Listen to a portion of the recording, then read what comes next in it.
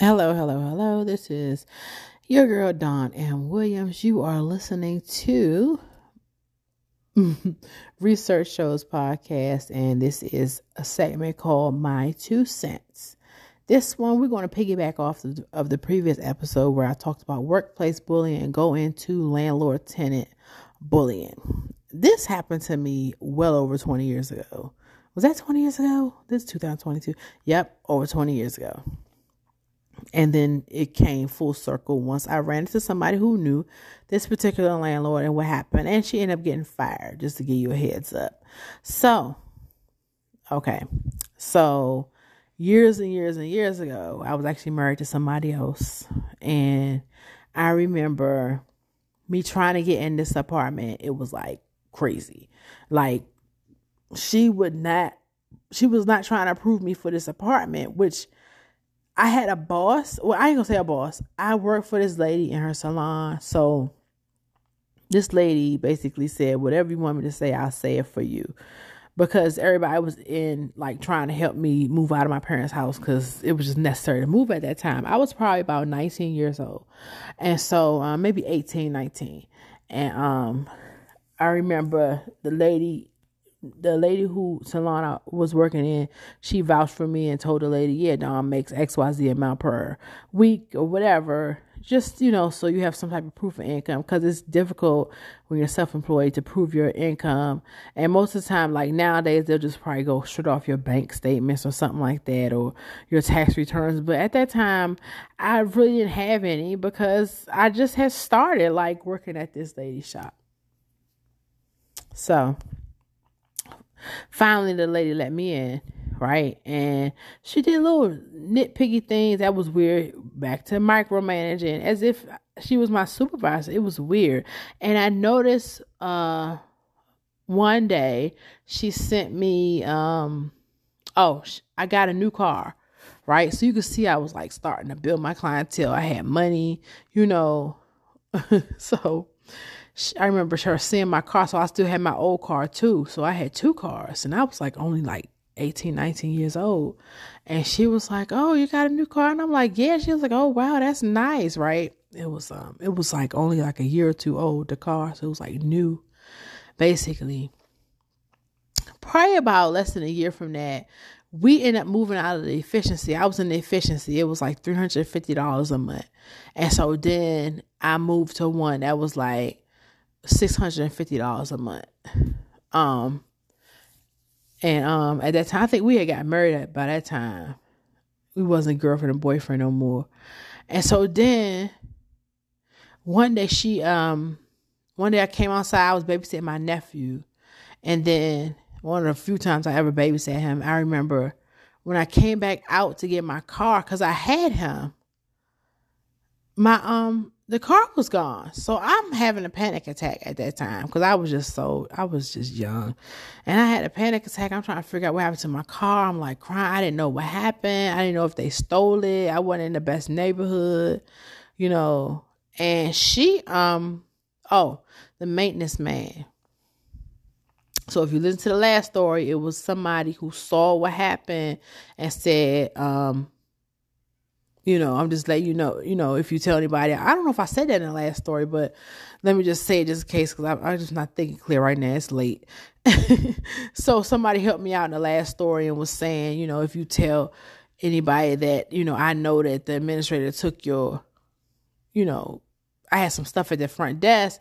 If you tell anybody, then I'm going to get fired. And I'm like, no, I ain't going to tell nobody. And so the same with this story. It was a maintenance man. He said, look, I know what happened to your car, but you just got to promise you can't tell nobody, because if you do, I'm going to get fired. I said, all right, I'm not going to say nothing. And I meant it.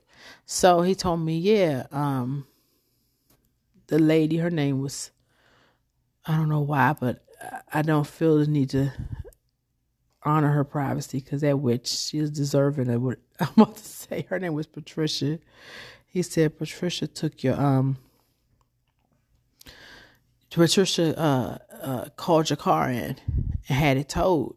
So me, I was just, oh my gosh, I was just so, naive and sweet. And, well, why would she do that?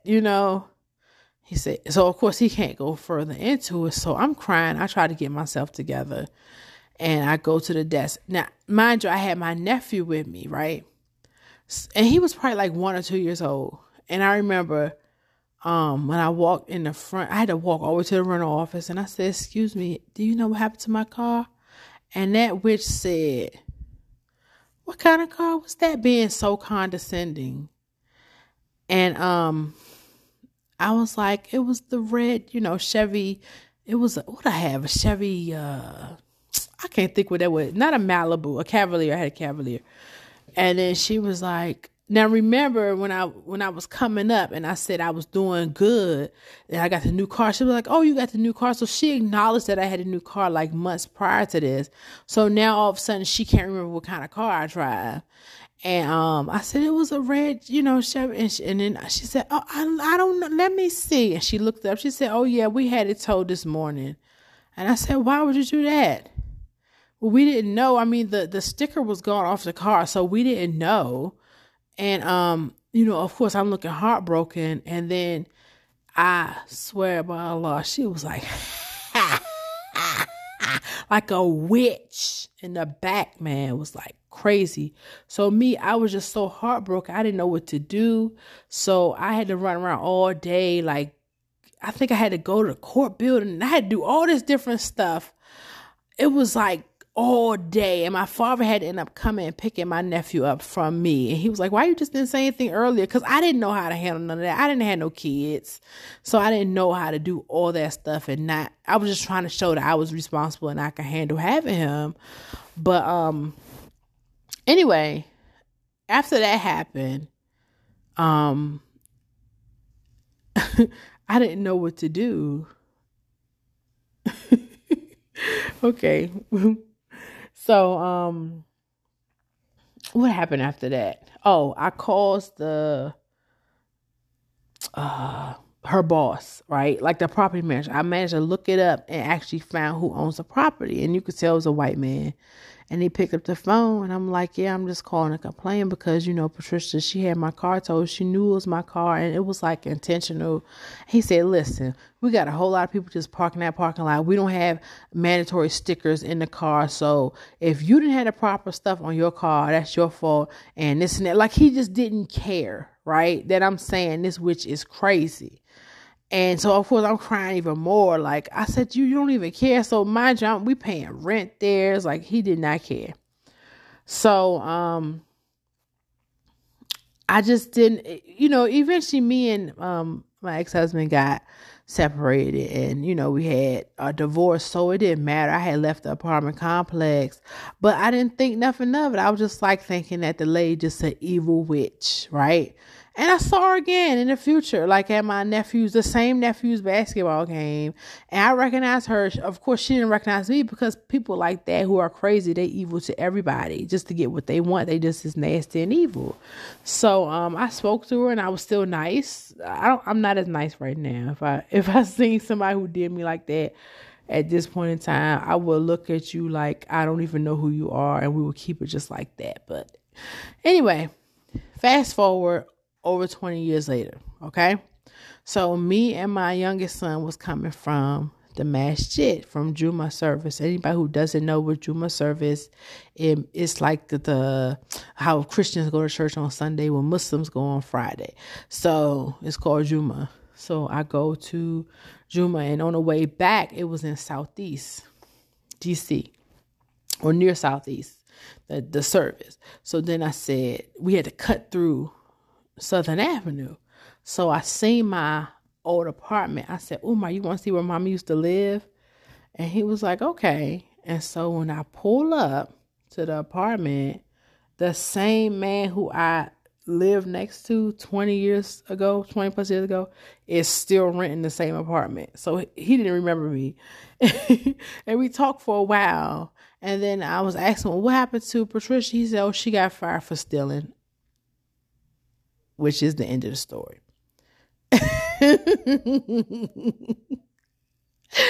Which is case in point. A lot of times it's not about you. When you see somebody who's in power, who does craziness, and you trying to figure out what's going on, it had nothing to do with me. She was stealing. And for all you know, she might have been, saying nobody lived in my apartment 103, in that apartment building. And she might have been pocketing thousands since the commencement of my contract, because maybe I never met the qualifications in order to move in. So she pretended, gave me a apartment, and then by the time she needed me to get out, because maybe her boss found out about it, she wasn't giving that up without a fight. And look how many years it took to fire her, well over 10, 15 years. So I say that to say, I hope I inspire somebody or help somebody. Don't forget, I do workplace bullying and that stuff. If you want to pay for a consultation or whatever, and we basically come up with a plan for what you're going to do, because a lot of people don't understand how to tackle stuff like this. You could get it right through the app, or go straight to the researchdepartments.com and go on a menu and click the workplace bully. It's the same thing. Bullying is bullying. So just hold on real quick. We'll be right back. All right, welcome back. Don't forget, we do daily episodes, 12 noon every day, as my 2 cents in technology for seniors. Then 4 p.m. Thursdays, 4 p.m. Eastern, we do interviews with entrepreneurs. And then every Monday at 6 a.m., we got the morning show with the morning crew. So don't forget, we are on all streaming platforms. If you want to comment, do a collaboration or anything like that, you can go straight to the research departments within s.com. Click on Research Shows Podcast, and we look forward to hearing from you. So thank you, and have a wonderful day on purpose.